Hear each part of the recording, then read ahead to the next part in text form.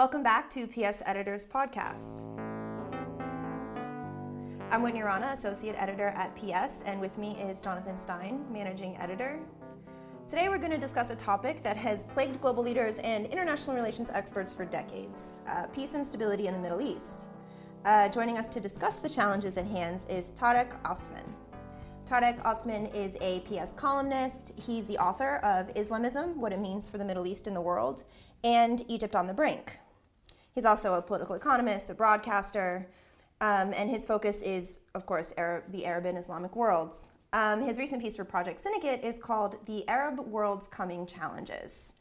And in it, he basically identifies 4 key trends or forces that are likely to create new challenges in the coming decades for the Arab world.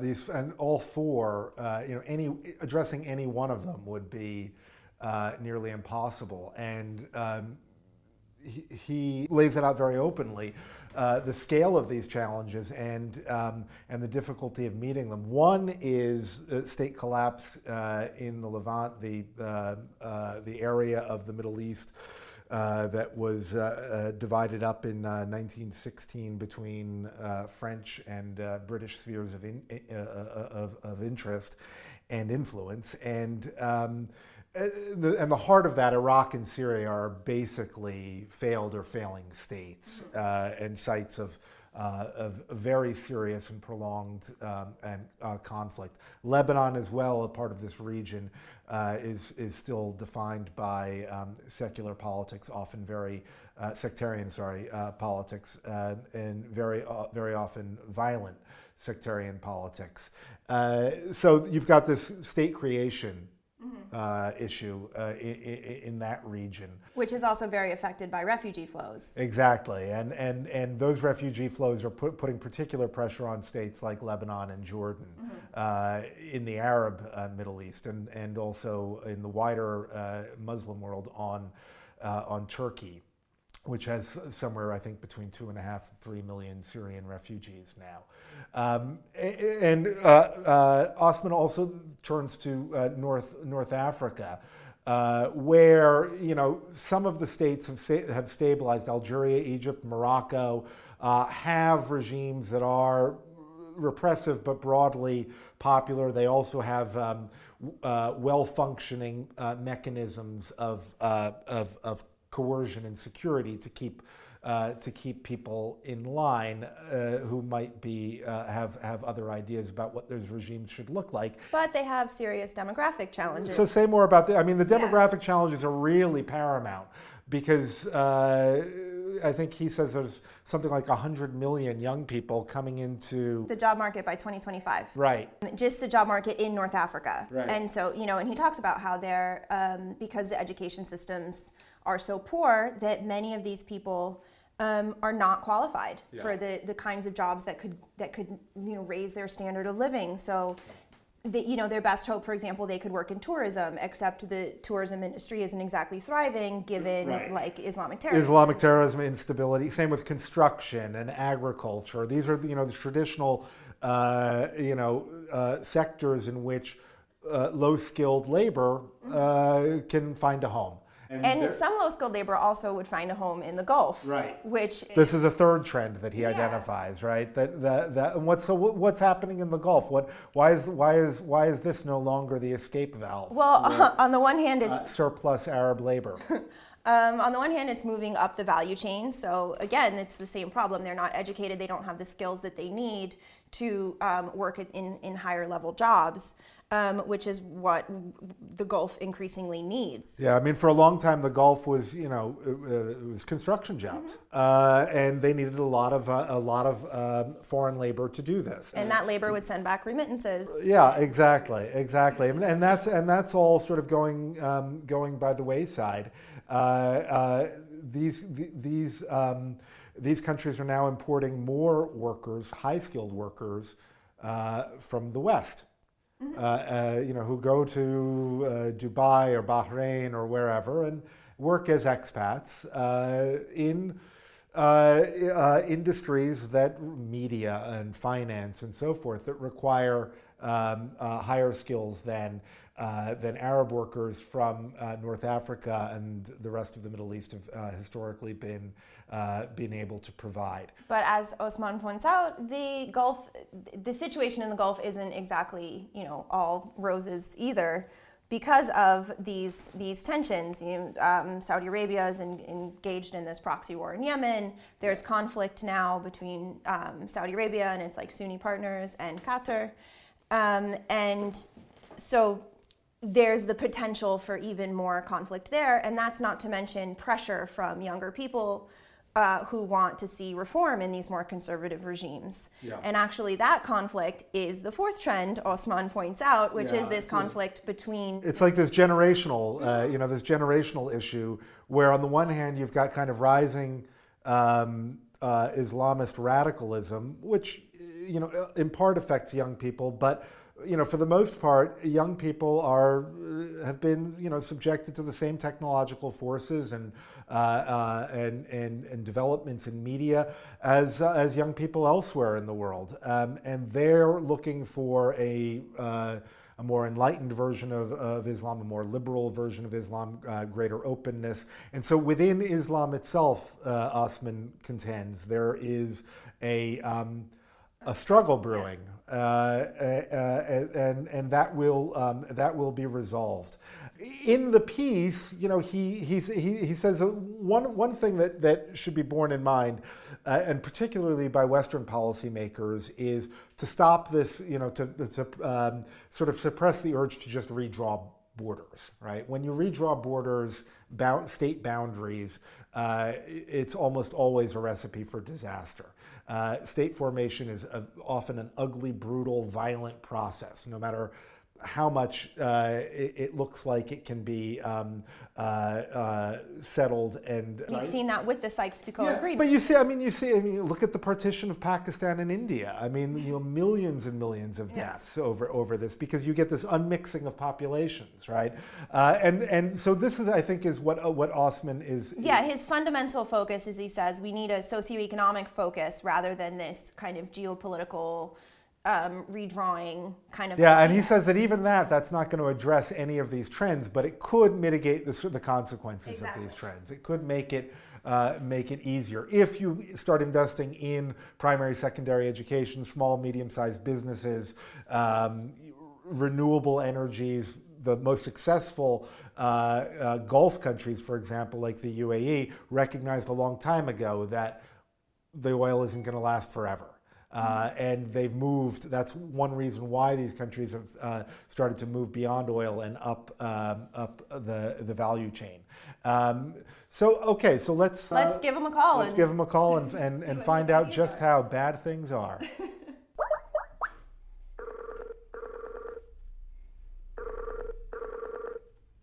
Hello. Hi, Tarek. Thank you so much for joining us today on PS Editors Podcast. You're speaking to Whitney, and Jonathan's here with me. Hi, Whitney. Hi, Jonathan. Thank you for having me. So we were just talking about your most recent piece, and we gave the listeners kind of the rundown on what was included in there.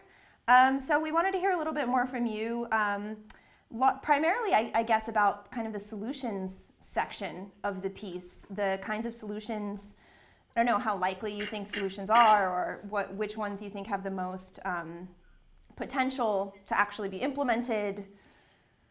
Let's be frank. You've provided, Tarek, a very comprehensive rundown of the entire region and these challenges that it faces, any one of which would be very, very difficult to address. I think it's a really comprehensive, very enlightening commentary on the situation, and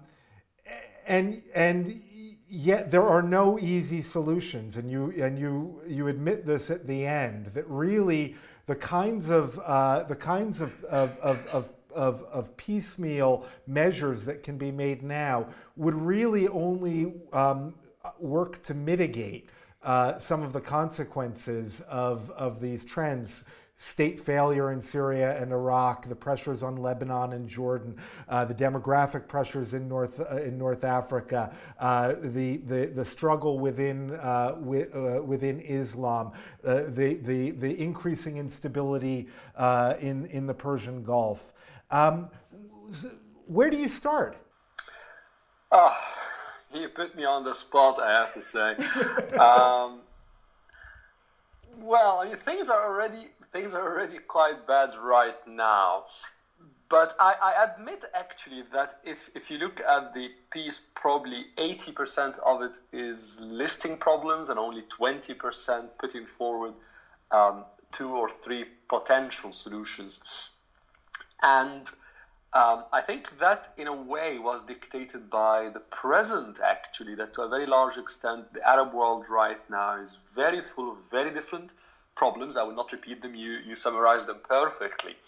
But to answer your first question about what can be done right now, and if I were to prioritize, you probably noticed I made it quite clear that my thinking is that whether people inside the Arab world, leaders or civil society communities, or in the West, whether in Europe or the US, or other important players, Russia, China, I think everybody should really prioritize socioeconomics more than geopolitics at this stage, because to my mind the really structural issues, the problems that could really make the situation by far even worse than how bad it is today, are socioeconomic problems. You alluded to some of them. Demographics, real major issues with regard to youth finding jobs in the next 10, 15 years, especially that the industries that used to absorb them will not absorb them. Regions such as the Gulf that used to absorb a lot of people as emigrant workers or people sending remittances back home, a lot of that will change. The Gulf will not continue to play that role. So if I were to put forward some of the solutions, I would highlight the 3 I tried to put forward in the piece. One, I think there need to be a very serious thinking regarding the investment that goes into the medium-sized enterprises, because lots of people keep talking about investing into small and medium-sized enterprises. Small in the Arab world is really, really tiny, and if we're talking about mass investments, then small is really tiny, really small. While the large players have been entrenched in the political economies of these countries, which also suffered a lot of corruption, a lot of blurring of the lines between power and wealth, blah, blah, blah. So I think looking very seriously into what could be done to enlarge, to strengthen, to increase the competitiveness, to provide capital, to increase the women participation into the middle enterprise, I think has a lot of potential. And in terms of who would take the lead on that kind of investment, do you imagine it being something like national governments or external actors or private sector investing? Who do you imagine would take the lead in that kind of investing or reform? I'm a big believer in free markets. I do not like top-down economic solutions because typically they fail, in my opinion. I think the very simple search for profit that would lead private investors, whether from inside, let's say, a country in North Africa, or an investor coming from the Gulf, or investor coming from Europe, or elsewhere, searching for yield, as they say in finance, searching for profit, searching for growing markets. I think you'll find the natural dynamics of free market naturally gravitating towards that. But of course, the important players, such as the national government, such as international financial institutions, such as strategic players, the European Union, for example, that provides a lot of money to these parts of the world, I think here is not necessarily required, or I'm not asking them necessarily to invest into these companies. Not necessarily, but to help in putting the infrastructure right. For example, regulations.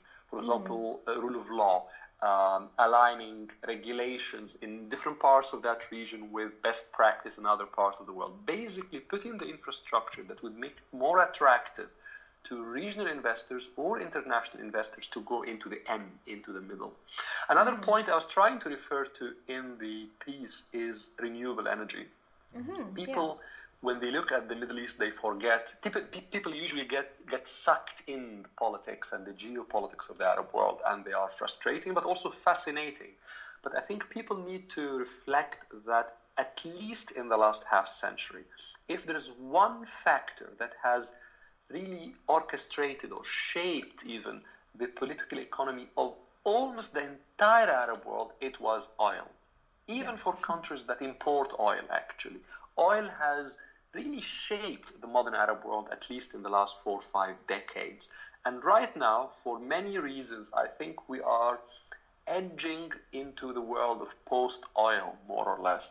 And I think taking a very serious look at renewable energy, different types of renewable energy, and I will not go into a bit technical stuff here, but that sector in general has, I think, major potential and extremely important to start looking at it because it can upgrade value chains in this part of the world. It can potentially absorb a lot of labor, and more importantly, it can prepare or potentially prepare the Arab world to really emerge out of the age of oil.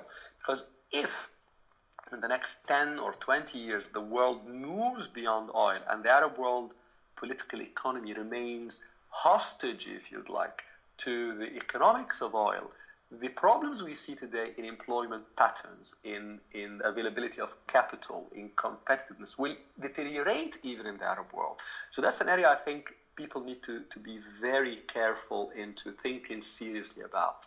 And finally, of course, the elephant in the room in the Arab world in the last 5 or 6 decades has been education. But I will not go into that too much because I think this has been a very long story and many people have written on it.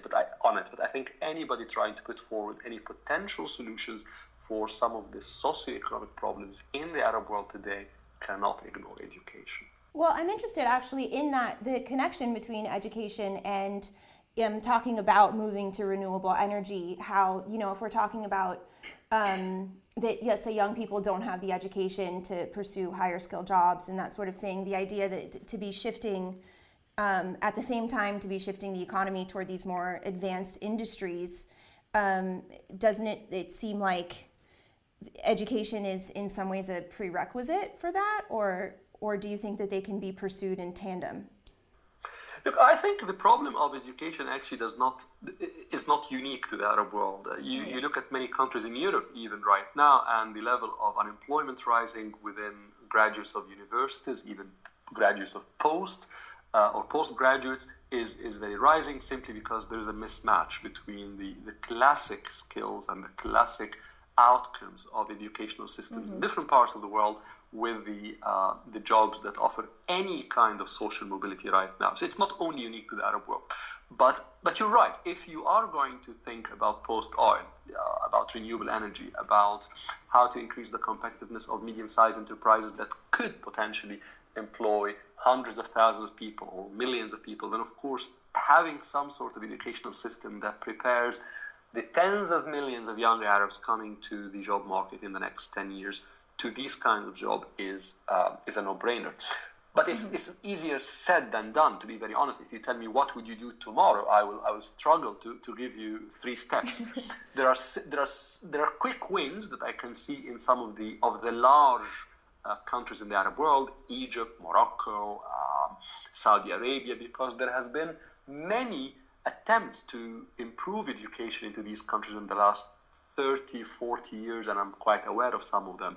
But in order not to dwell too much into that issue, you're right. There is obviously a link between these 2 issues. But intentionally, I mentioned education last because it has been the elephant in the room in the Arab world for at least half a century. And of course, sorry. Go.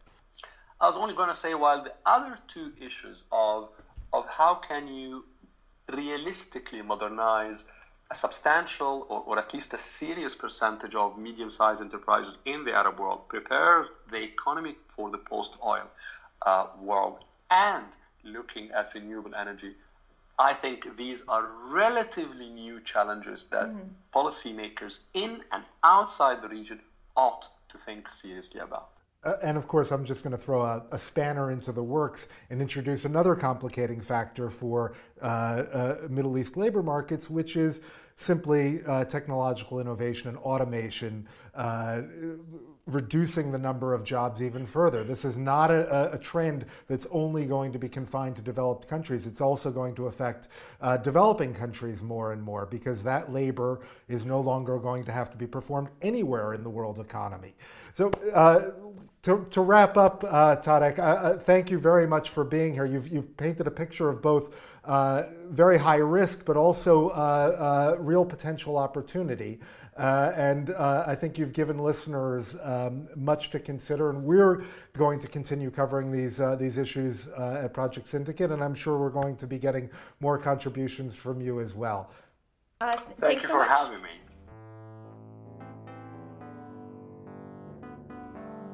So I thought it was really interesting. I thought I was a bit surprised when he mentioned initially free markets as being kind of the spearheader of these changes. I mean, he later then pointed out the importance of governments and other higher level actors in creating enabling environments for investment and that sort of thing. But it did strike me. Yeah, the late political scientist Samuel Huntington wrote a very famous book called Political Order in Changing Societies, and he had a line in there that